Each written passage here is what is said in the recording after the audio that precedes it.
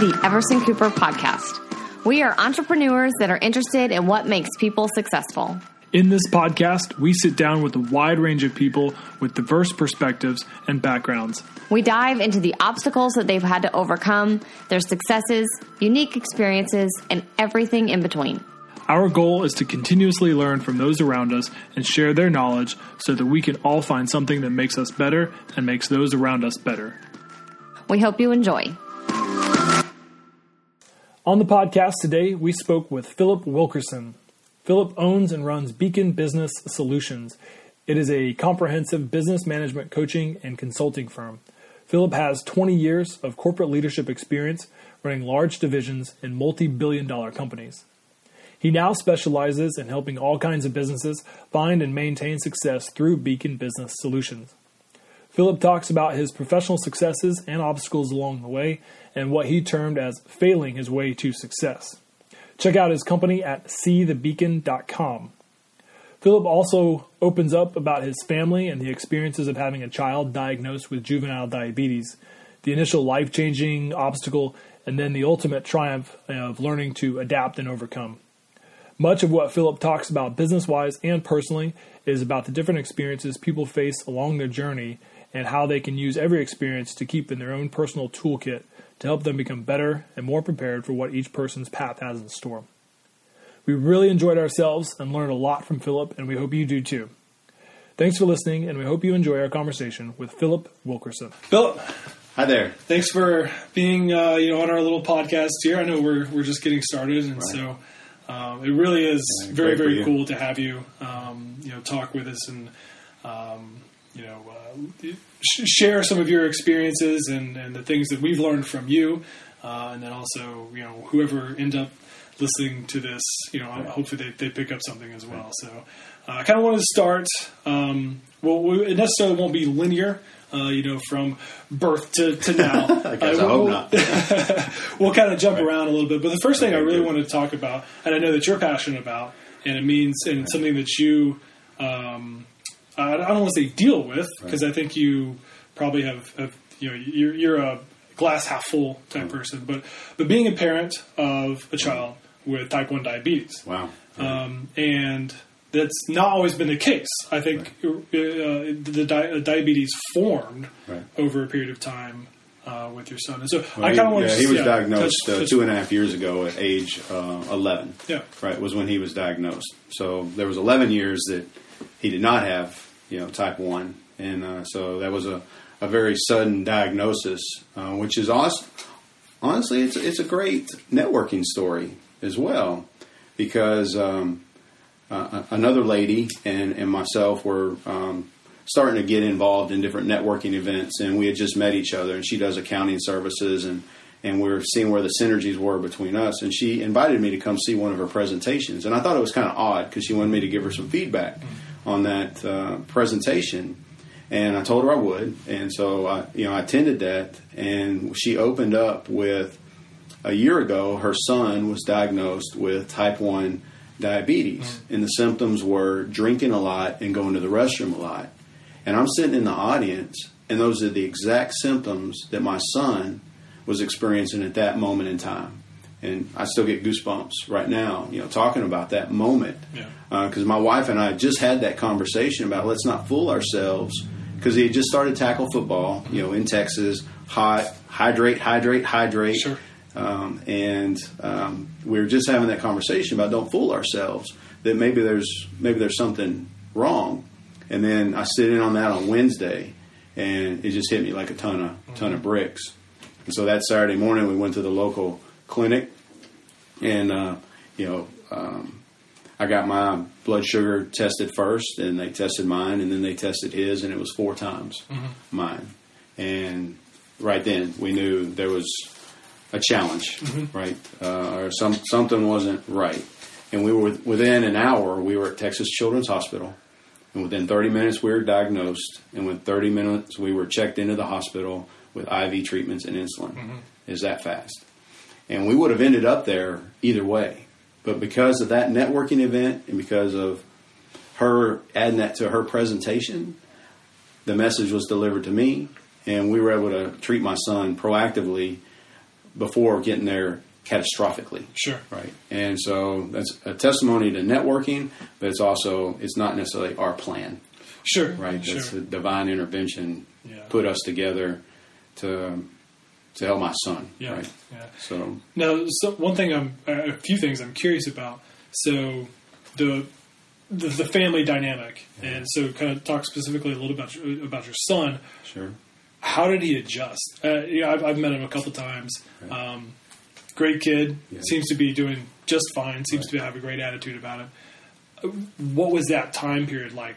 To adjust from normal kid. Not that he's not normal now. Yeah. But tackle football, Right. and then oh my gosh, what I have type 1 diabetes. What do I do? Sure.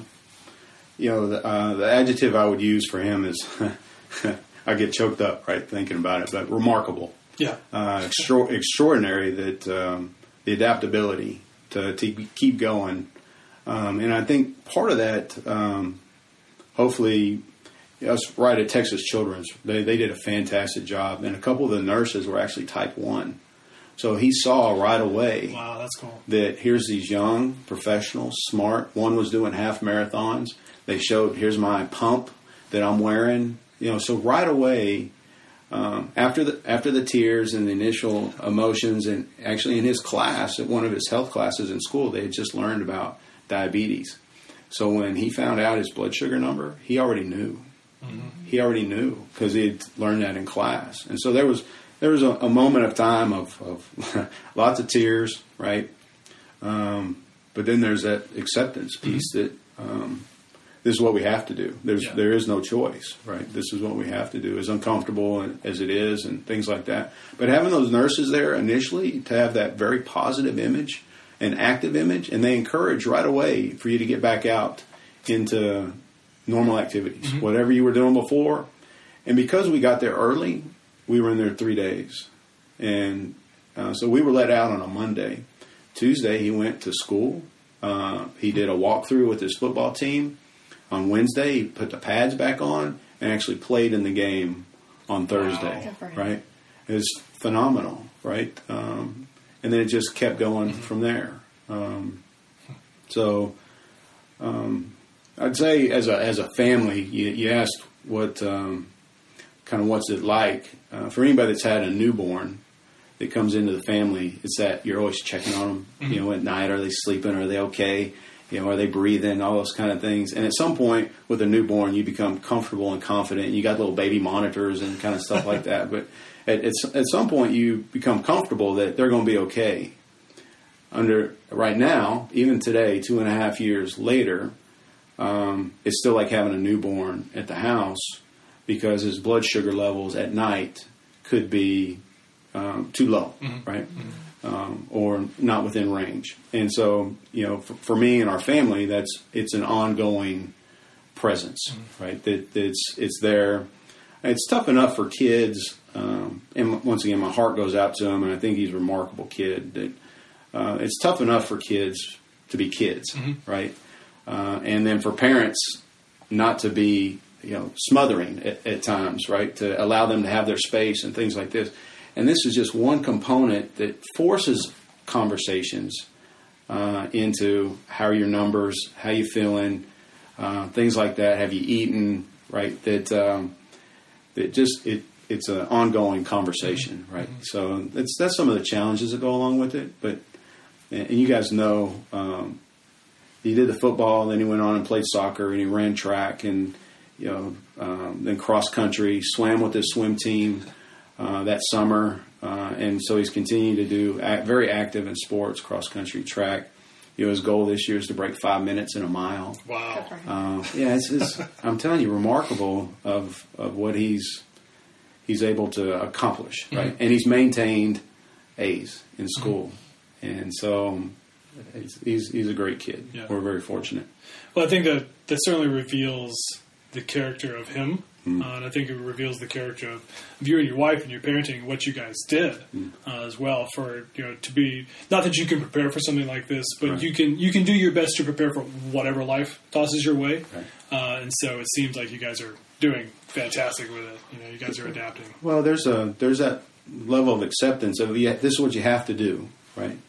And that's a story in life, really, in general. We don't know the cards that are going to be dealt us, and whatever that challenge is that's put in front of you, you gotta deal with it and still maintain a positive attitude and move forward. And it's challenging at times. Yeah. Like I said, there was lots of times of tears and prayers, and that, but we're going to keep plugging through, right? And raising money for research, and there's a few things in my life that at the end that I want to be determined as success, and that's finding a cure for diabetes. So if there's anybody out there listening, right, that wants to support, finding a cure for juvenile diabetes type 1, then give me a call. We'll talk. We'll figure out a strategy and get that done. Right. So talk a little bit about the things that you are involved with, and if someone is listening and they maybe are struggling with diabetes, or they just want to get involved, they want to learn more. What can they do? I know that you're involved in several different things.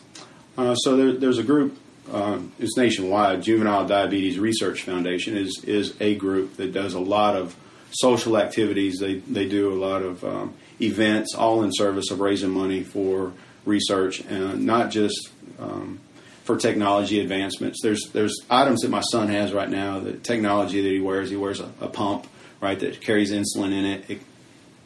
It's connected to a PDM, a personal diabetes management device. Looks like an old BlackBerry, right, device for those people out there that may know what that is, right? So the technology, right, and then it connects to an app, and now he can share that app with us so we can see his blood sugar levels at any time. He can program in, and it gives him the insulin so he doesn't have to take shots. So he's very fortunate to have access to that technology, which is only available through research and advancing the quality of life of type 1 and type 2 diabetics. But I want to have conversations with people about finding a cure, and the technology and that stuff's great. But let's get to the point of the spear for me. So finding a cure for sure. Yeah. And it's so we'll kind of segue out of this. I know we jumped right into the heart wrenching whatever. I know it's we try to keep people on the toes. On the toes, right. But I appreciate the opportunity to have that conversation. Of course, yeah. And like I said, I know that's near and dear to your heart. That's something that you're passionate about for obvious reasons. Right. But it's interesting. It kind of brings me back to when I was in college. I was in a fraternity, and the foundation. So we always did a huge philanthropic, that was a big blowout for the year of what we did. And I had no idea that there were two different types of diabetes. I was ignorant to diabetes.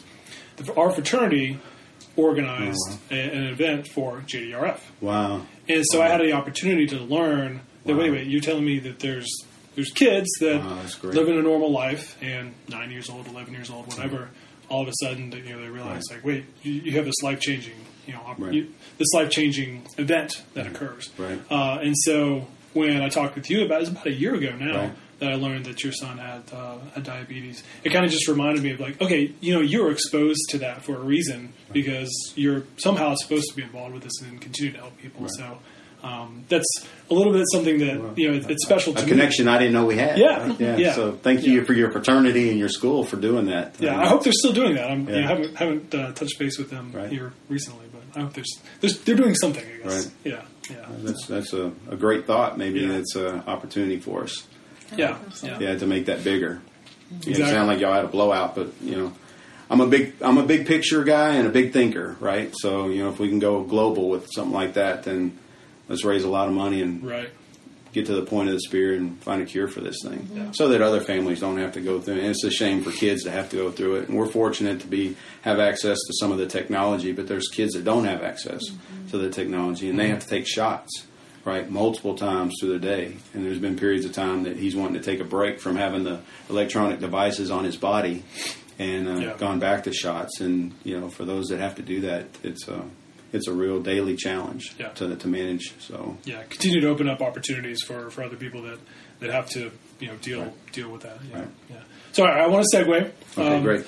Off of this, a little less serious maybe, but kind of touched on being prepared for whatever comes your way. Sure. And you organize, you host Reveille, Reveille North here in North Houston, here in the Woodlands.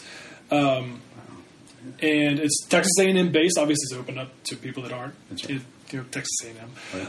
But so I kind of want to talk a little bit about your personal values, your personal principles, and also professionally. A lot of times, most people have personal principles that it leads into their professional life. Gosh, I hope so. Yeah.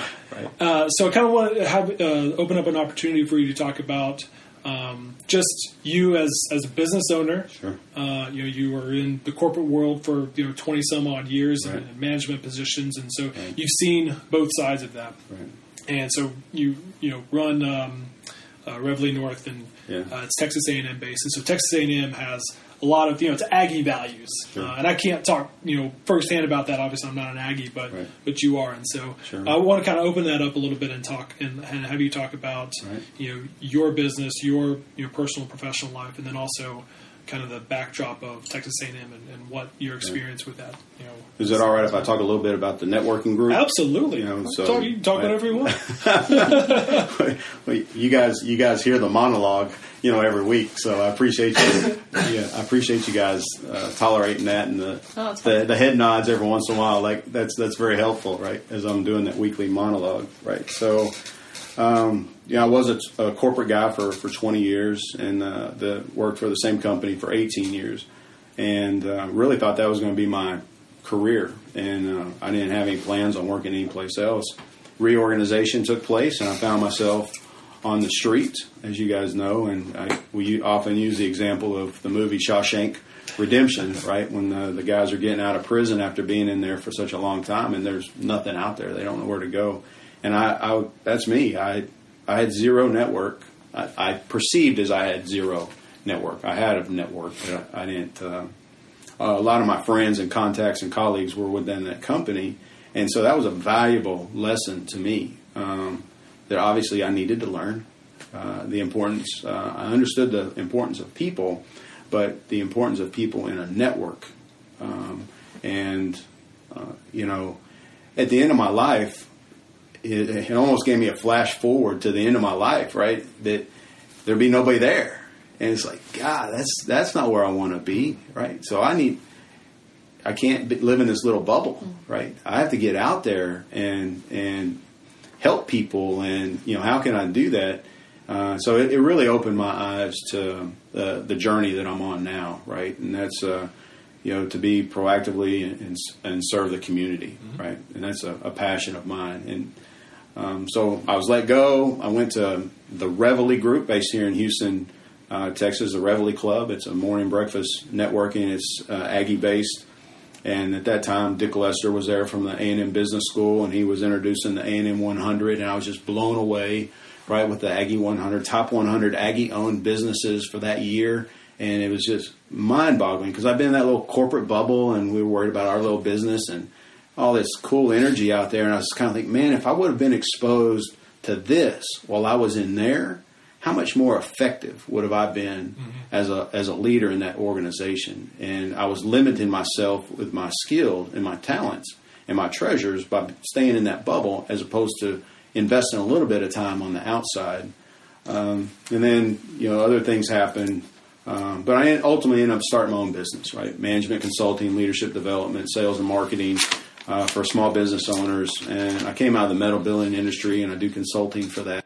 From Reveille, right, the Aggie 100, and then that I recognized that I wanted to be part of all that. And so I ultimately started my own business, right? And that's management consulting, helping the small business owners, as well as I came from the metal building industry, so I do consulting in there as well. And it's been a great ride, being able to help, and that's how I'm built, right? I'm built to be a helper, and it's interesting that, like I said in our thing this morning, that I was on a panel at one of the local colleges here a couple of weeks ago, and one of the students reached out to me, and he was asking me about networking and things like that, and I said I failed my way to success, right? And he's like shocked, like, I mean, you're up on this panel, right? You're talking to this auditorium that's got these students in it. How can you say that? And so the first business that I started was a failure, right? And so if there's small business owners or people thinking about getting out into business out there, you got to be able to sell, right? And that was a weakness on my part. And ultimately the business didn't go. And I lost 6 digits worth of money, right? So expensive lesson, right? But what I learned from that, right, opens up new opportunities. So now I'm on my second business, right? And it's going well.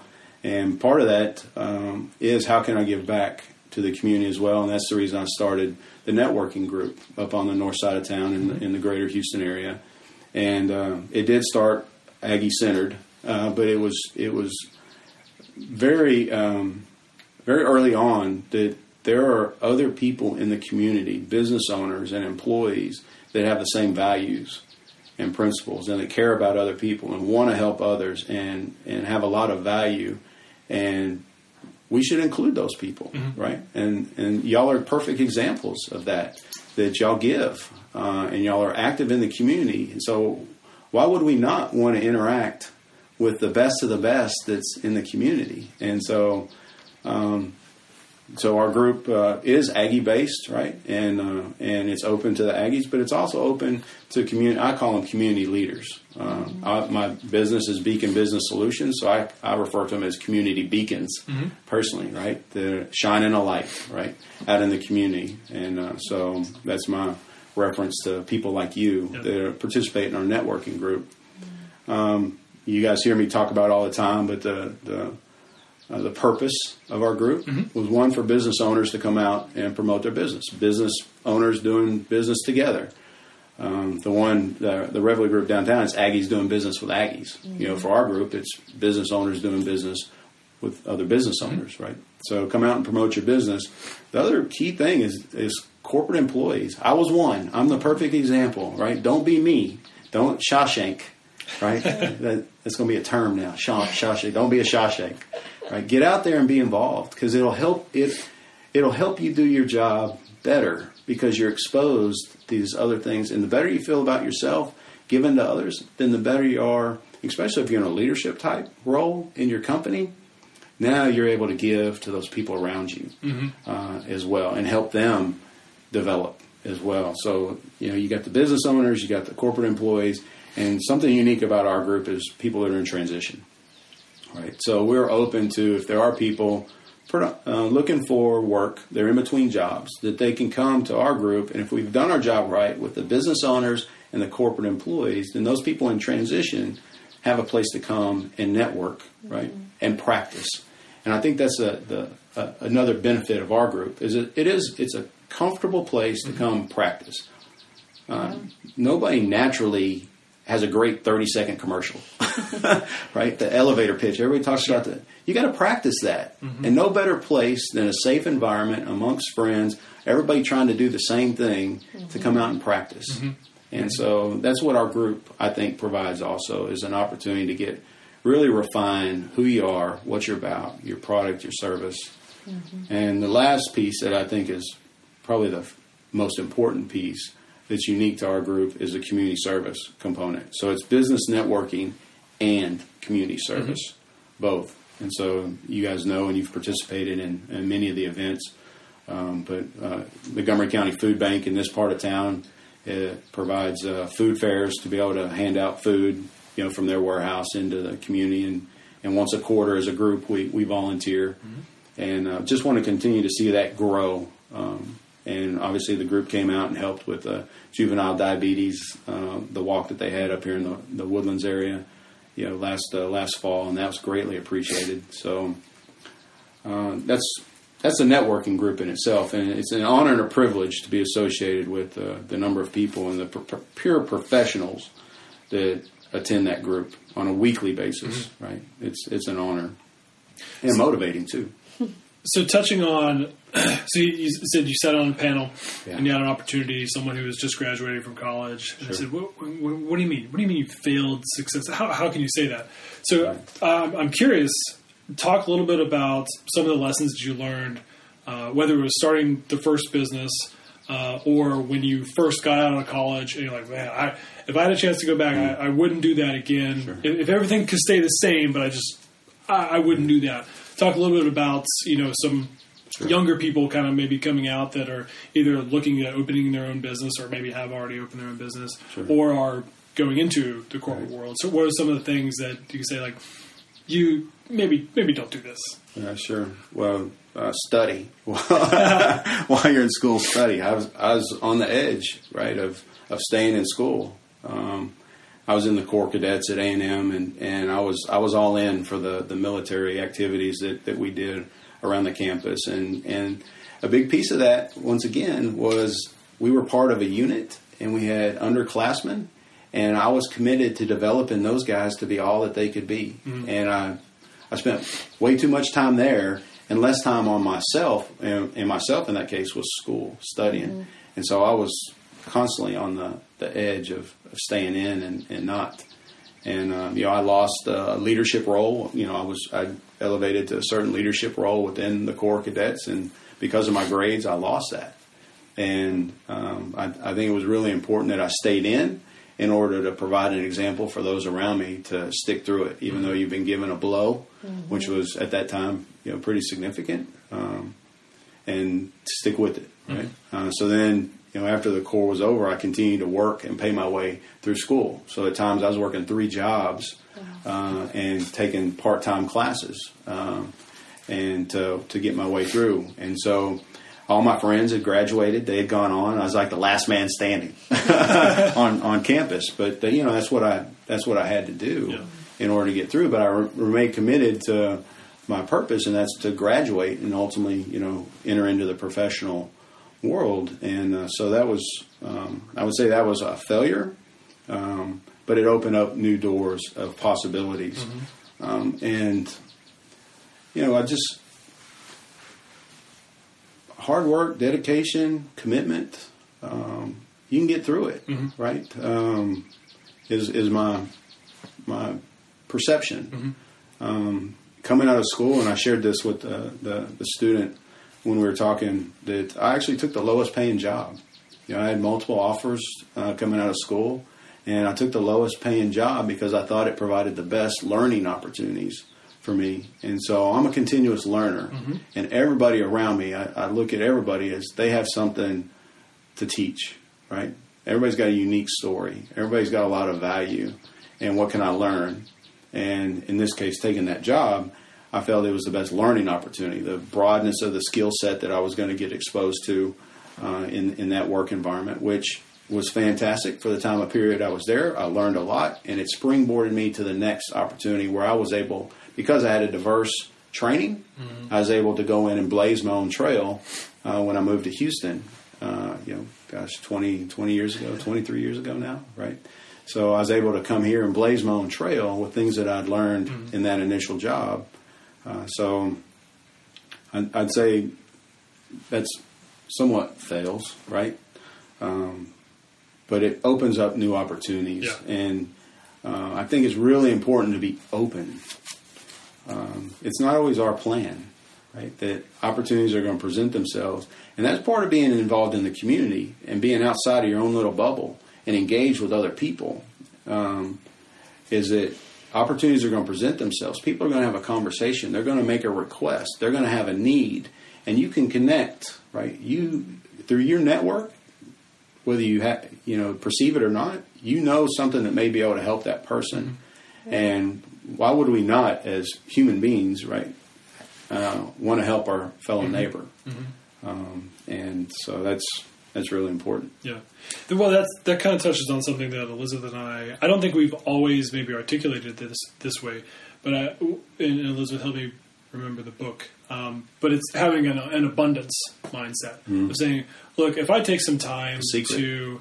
Yeah. The book, The Secret, talks about abundance a lot. Yeah. If I take the time to help this person, it's taking away from me being able to do this. That's a scarcity mindset. Right. And so much of, I think, why we're drawn to you and most of the people that are in Reveille is because it is that abundance mindset. Like, look, there's plenty enough of us for out there. Right. There's plenty enough out there for us. That's right. If you believe that. Sure. If you don't believe that, then sure, you're always going to be, taking things and keeping it for yourself and not sharing. And that's certainly not a world or an association that we want to be in. Right. So I think you definitely demonstrate that thanks. for sure.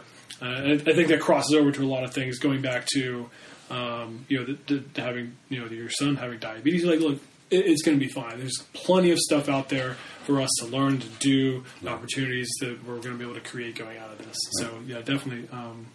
Very, very much an abundance mindset. So, okay, there's a couple things that came up here that I'm curious about. Uh-oh. So, no, this is good. This is good stuff. So, you talked about your first business, and just what didn't go well, whatever. Right. So, I'm just curious. What was the first business that you got into? When was it? Right out of college? Did you transition out of a position and went back, or what? Talk a little bit about that. Yeah. So.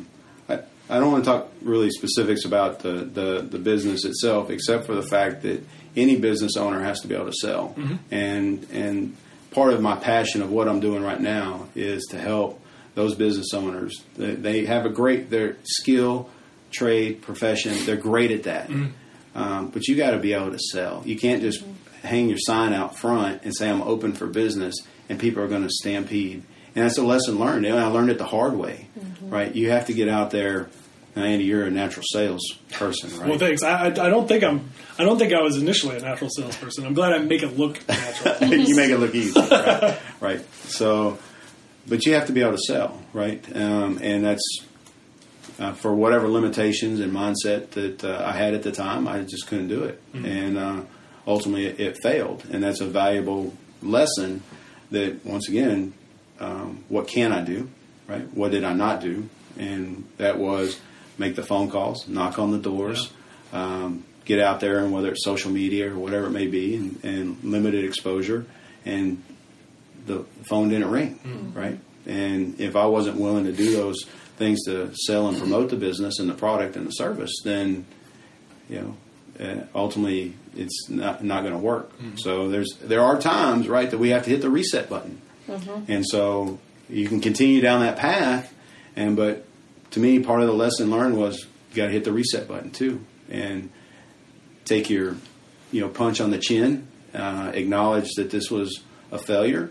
What did I learn from it, and then apply something different going forward. Yeah. And so it's helped me tremendously in being able to move on with the business that I'm doing right now. Yeah, yeah. Well, that's key of saying, okay, you know what, it didn't work out as a failure, but what did I learn? What now can I apply going forward with whatever that I'm going to do next? Always. Yeah, that's key. Always. So you mentioned that you worked like 3 jobs in college and whatever, and there may be other things that you can draw from it, but I'm always curious of what people's like worst job that you ever had. And I'll kind of give you an example. For me, 2 come to mind, and they're very, very opposite of each other. One, when I was 15 years old, before my freshman year of high school, I effectively was a janitor at the high school that I was going to. Right. And I helped the janitorial, and it was like other students you could apply and whatever. Right. So I helped them, to strip the wax off the floor. You wax the floor, but before that, you had to take all the furniture out of the rooms. I mean, it was hard. It was awful work. I hated it. Right. But there was no people involved. That's why it was the worst. It was the worst job. It was one of the worst jobs I ever had.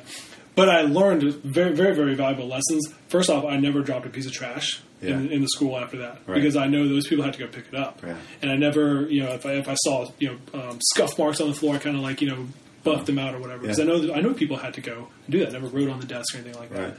And I realized I never want to do that again. So that was one of the worst jobs. And then I also worked later in high school. I worked a retail job. I hated retail hours. Didn't like had to work weekends and holidays or whatever. I was like, I like my weekends, I like my holidays. So that's the example of. Well, you found out what you don't like to do. Exactly. There you go. Yes, right. Yes. Perfect. So I'm always curious. People. What's a job that maybe had an excellent experience, but like me, is that I know that I don't want to do that anymore. Right.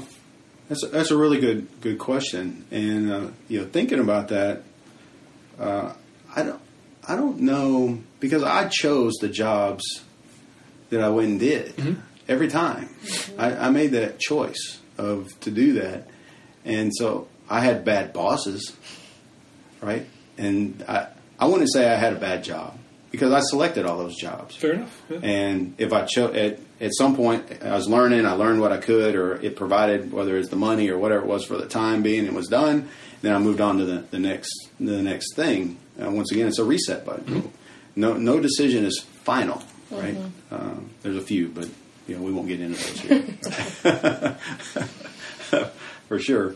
So, but I had bad bosses, right? And I think I learned probably more from bad bosses than the good ones of what not to do and how not to treat people and how not to run a business and generate results and things like that. So I don't have a good story for around a bad job, but fair enough, right?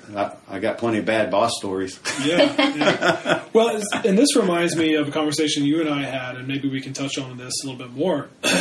I think one of the tenets maybe of you being a business owner or just a leader in general is if you have people working for you or you're working with them, treat it as a volunteer organization. Yeah. Whether these people get paid $1 million a year or whether they get paid nothing, treat it like a volunteer organization. Yeah. And so was that one of the lessons that kind of came out of having a bad boss? Like, man, this guy or woman, whoever, doesn't treat people right or whatever. So maybe share some of the things that you learned. Like, okay, I know if I'm in a leadership position, I'm not going to do this.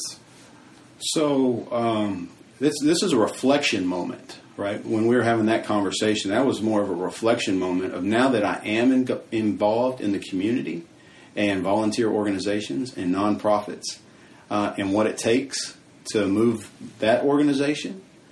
That skill set, if I would have had that and been able to apply it when I was in those corporate type roles, wow, how much better that organization would have been. Because you care about the people, you listen, you're tolerant of things that are going on in their life. It's so much more engaging from a volunteer organization, than in and I'm sure I could qualify in different scenarios as being a bad boss too, right? And so those are experiences that experience is what you have after you needed it, right?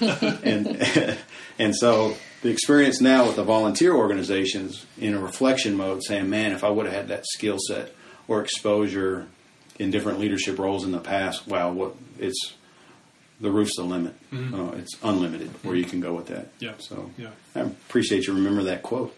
Yeah. Well, it was a great quote, and I really do think that it's a really great thing to keep in mind of being a leader, and because there's so much subtext to it of saying, look, be empathetic, be compassionate to what's going on in these people's lives, be willing to try and view things from their viewpoint, or at least just listening to them. Maybe they have a really good idea.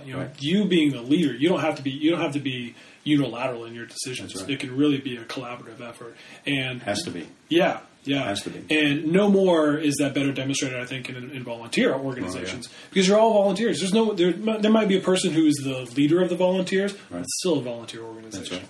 Yeah, and people can just say... And how do you keep them engaged? Because it is volunteer, so at any point in time, they can opt out. Yeah. So how do you keep them engaged? And that's through, involvement and allowing them to have a piece of the future. Yeah. Absolutely. Yeah. So I want to touch a little bit on your transition from corporate life, kind of having your head buried in the sand. This is what you do, every single day.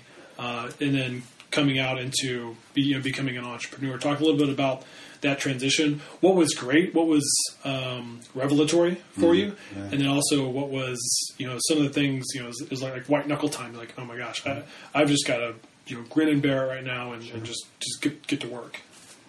Well, I shared being introduced to the Aggie 100, right? And that was mind blowing, right? All these products being produced and creative products and jobs being generated and the revenue that was coming out of these companies was just mind-blowing because I'd been in this bubble for such a long period of time. It was just like, oh my God, there's a whole new world. Sounds like a song, right? Right. gosh. So that was, and then I started getting involved because I had my business, right? And I started doing networking.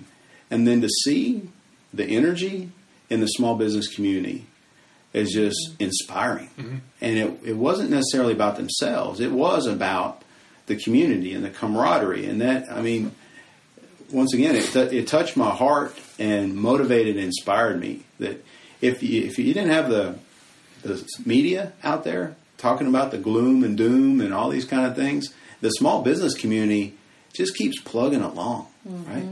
If you didn't have that overhead kind of conversations taking place, then my gosh, what the small business community can do at any given time to keep things going, right? The persistence, the can-do attitude, and you see it in every business. Everybody's got a story, right? And that's what I love about our networking group is there's all these different businesses there, and everybody's got their story.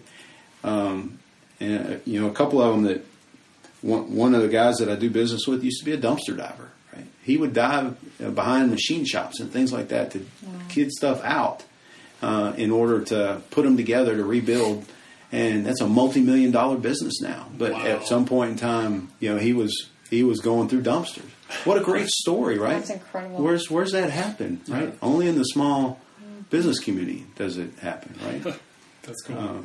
So, and there's uneducated people, right, that don't have degrees, never finished college, that are now very high-end support for Department of Defense, mm-hmm. right? They're providing services to the highest protection for the United States mm-hmm. without a degree. Mm-hmm. Wow, right? I mean, how's that possible? Mm-hmm. And that's a small business community, right? So transition out of think you're conquering king of your own little world to all this stuff that's out here, and you really, the abundance, it comes back to the abundance mm-hmm. thing. There's whatever you want to do. Mm-hmm. And it is still why the United States is the greatest country in the world. People still want to come here. Right. Despite what the media and other things may say, people are still coming here because of the opportunities that present themselves here. You can do anything you want to do. Mm-hmm. Right? Mm-hmm. Yeah. I think you make a really good point, and I completely agree with that, about being so connected, that the small business community is so connected to the community. Right. To just the greater community itself. Right. And Elizabeth, I don't want to speak for you, but being a teacher, I was a teacher for 5 years right. In Montgomery County and then North Harris County. Being a part of the community, whatever, I feel way more connected, 100 times more connected to the community by being involved with the small business right. than I was as a teacher. And I was face to face with kids that lived in the community and the parents and whatnot, and so it really is. That's a great point of saying that the small business community, you're literally running your business in the local community. You're relying on the people that live there and work there, and that maybe have been there their entire lives. And so you really, if you're doing good, if you're engaged, I think that's a key. That you're going to be very, very connected with the community. You're going to enrich, and they're going to enrich you. Right, and everybody's this, and not that. The corporate community doesn't have big hearts too, because they do, and they do a lot of great things. But to see in the small business community that if somebody has a baby, right, people circle around in mm-hmm. diapers and provide them the things that they need, or if they've been flooded, right, and y'all have been involved in that, especially with the stuff here in Houston over this past year, how the community rallies around mm-hmm. To help. It's inspiring, and that's the reason I really like the group, because each individual week I'm motivated mm-hmm. Because of the people that are in the room and seeing some of the struggles and the adversity that they're fighting through motivates me to do more to help more people. Yeah. And I'll tell you, in my corporate role, when I started. And coming out of school, one of the things, I want to help as many people as possible. That was like a personal mission that I had. And as I grew in responsibilities within that organization, I was helping more and more people. And then I got pretty close to the top. And I stopped thinking about the people. Mm. And I started thinking more about myself. And ultimately, right, I was reorganized out. It wasn't because I was thinking purely about myself, but another retroflective moment, mm-hmm. right? of keep the others in the forefront. And if you continue to give, then it'll come back to you multiple fold. Yeah, right? yeah. Well, and it's I think the timing of that maybe, like you said, kind of retrospective, the timing of it said maybe whoever, God, energy, fate, whatever is out there. We'll say God. Yeah, there you go. God's plan. Said, hey, you need to recalibrate here. Mm-hmm. You're getting too inward focused. Mm-hmm. You need to continue to be outward focused. So we're going to change some things for you. Mm-hmm. And it's funny how things happen like that. We talk about that all the time with things that happen in our life. Right. And we'll just say, you know what? It's not meant to be, or this is meant to be. So we're going to focus our energy here. And that was a time for recalibration maybe. And you take it a step further, that it allowed me the opportunity to establish myself in my own business, and which provides somewhat flexibility, right? As a small business owner, you have some flexibility in that. And then my son's diagnosed, right? And so with my wife and I, if we were both working full time in corporate type jobs, I'm not sure. I don't know how we would have managed that. Yeah, right. But that's a great point. By having some flexibility in my schedule, it allowed me to, I think, be more supportive during that period of time, where I wouldn't have to be thinking about the big stuff, right? But I was concentrating on the most important thing at that time, and that's the health, of our son. Yeah. So it's amazing how things work out. It really is. Yeah. So you talked a little bit about like your one of your personal missions is trying to impact as many people, help as many people, and you kind of touched on it. Like that was something when you were young, when you were high school or you got to college or whatever. So I kind of want to rewind a little bit and talk about growing up. Right. What are some of the things that you learned? Some of the lessons that your parents and whoever else around you learned, and so where does that come from? That you want to help people? What was that demonstrated? As from a young age, did you see like, wow, I really want to be like that? So maybe touch a little bit on that. That's very interesting. Are we born that way, right? Or is it created, right, by the environment? That's a tough question, right? And once again, to reflect, and I do a lot of reflection because it helps you identify the opportunities to be better going forward. And that's a great question. And when I think about that, as a young kid, there was multiple times where I was positively reinforced by adults for helping other people, right? And then I saw it. My parents were involved in a group, and I remember as a little kid riding in the car, and they had at the time it was called handicapped bingo. So we would go around the community and pick up those with special needs, and they'd go play bingo. And cool. I was little. I mean, probably before kindergarten. Mm-hmm. And it's a memory that I have. A blind guy is riding in our car, and we're going to play bingo, right? So I think my parents were involved, right, in helping others. My parents took a long vacation. I stayed with my grandparents, and the first day, my grandmother sprained her ankle stepping off the stairs, right? And so while the whole time they were gone, I was helping her, right? Getting in and out of the car, up and down the stairs, grocery shopping, whatever it may be. And at the end, he was so helpful. Mm-hmm. So that's just positive reinforcement that I get a pat on the back for, helping. Mm-hmm. My other grandparents up in Rhode Island had a little store in Providence that they owned, and I went up there and worked in the summer, and very positive feedback. We were there from sunrise until sunset, and then we go eat a big hamburger at the local diner, right? And at night, and it's like, good job today. We worked hard. My parents worked hard, and it was just my grandparents worked hard. We had orchards and gardens, and so you just worked, right? That's just. You were outside and you were doing stuff, and so I think it was all around that, just an environment of positive reinforcement for helping others, and then it's just a positive reinforcement ultimately creates that's who I am, right? So if I do good things, then I'm recognized for that, and that's important for little kids, right? Mm-hmm. Are they getting attention for good things or bad things, right? Mm-hmm. Either way, they're getting attention, right? Sure. So which ones do we give them the most attention for? In my case, it was for helping others. Yeah. it's a manifestation of your association of who you were networked with at that point. Yeah, that's right. Yeah, so you're reinforced, and that's a great story. I was very fortunate that my mom got remarried at a very young age, and I actually came to Texas on a train. Wow. Yeah, so that's so for people that probably ages me, right? That yeah, they actually had trains that brought people around, right? And it wasn't a high speed train, right? Yeah. So came to Texas on a train. We didn't even have a car when we came here.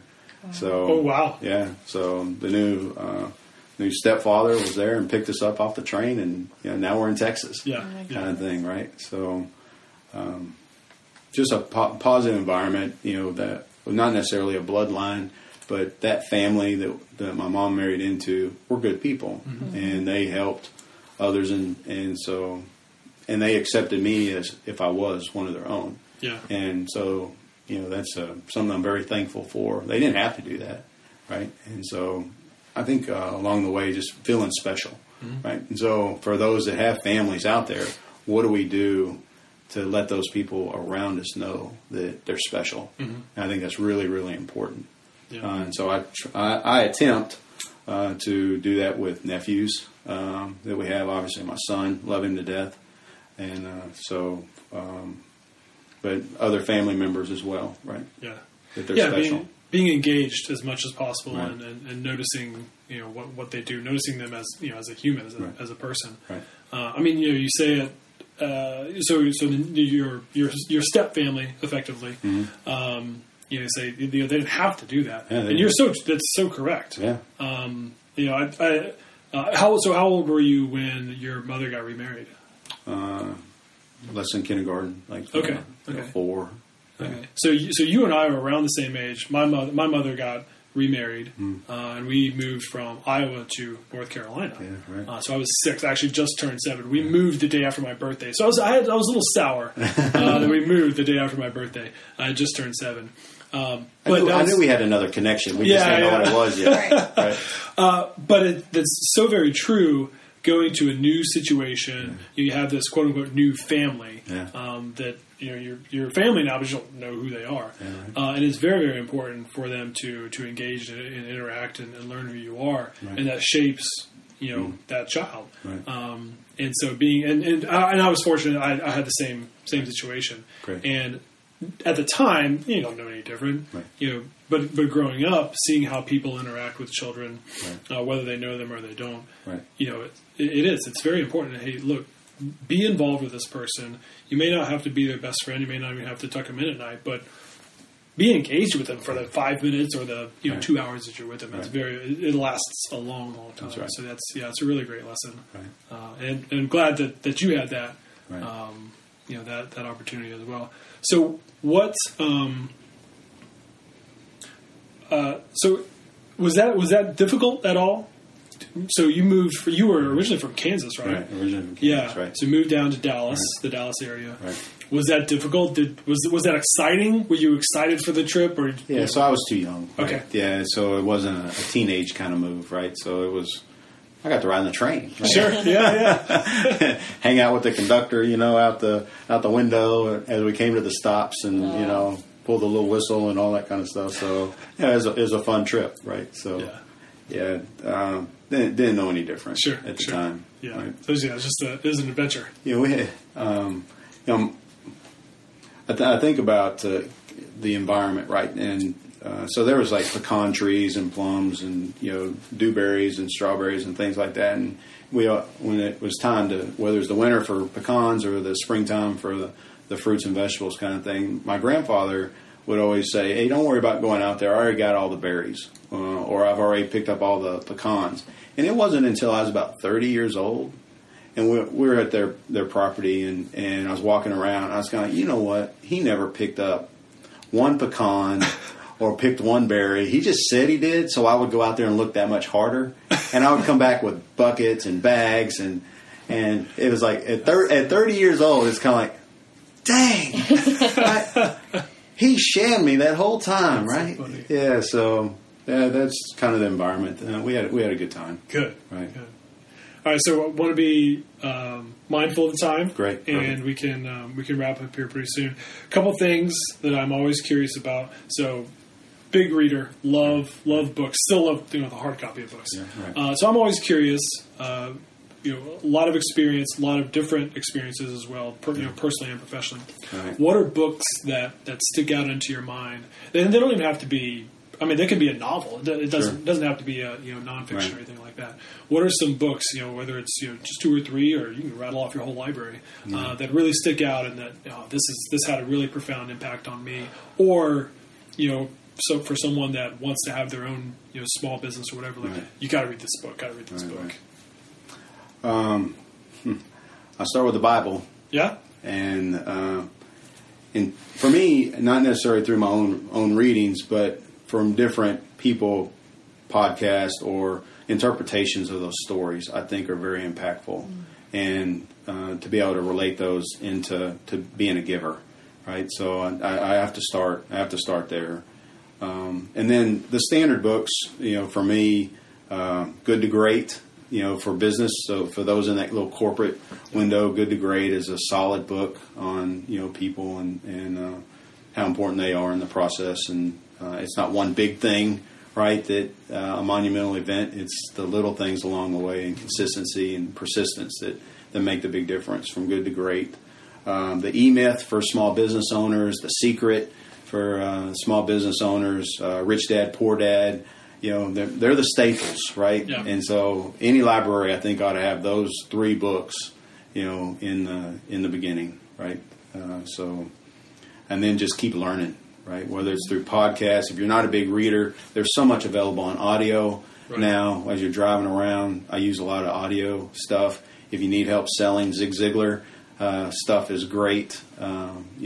So it just opens your mind to help and sell and promote your business. Yeah, right? Yeah, excellent. Elizabeth, anything? Good. Finish it off. Good. All right, good stuff. So, talk a little bit about Beacon Business Solutions. Sure. What you're doing. Right. So, talk a little bit about that. Here's your opportunity to talk a little bit more about what you do and Sure. The purpose of the business that you have. Right. So Beacon Business Solutions, websites, seethebeacon.com, see like SEEC, look for. Management consulting, leadership development, sales and marketing is the tagline. Custom and personalized business management solutions. How can we help you? Those are all the tagline kind of things, right? But who am I? I'm a generalist, right, from business. I was a corporate guy for 20 years, $600 million company, a division within a $1.7 billion company. We had 20-plus locations, 5 businesses. So I got exposed to every facet of a business. And the biggest piece, by having multiple locations around the country and the 5 businesses, is the people side of it. But then there's the supply chain, marketing, sales initiatives, sales force, all the administrative support systems that go into that. So I'm a generalist. I help with strategy. There's only 4 potential outcomes of any business, right? And so I'm happy to talk to whoever wants to learn what those are. That's my little soundbite, right? Reach out to me, and I'm happy to talk about those outcomes.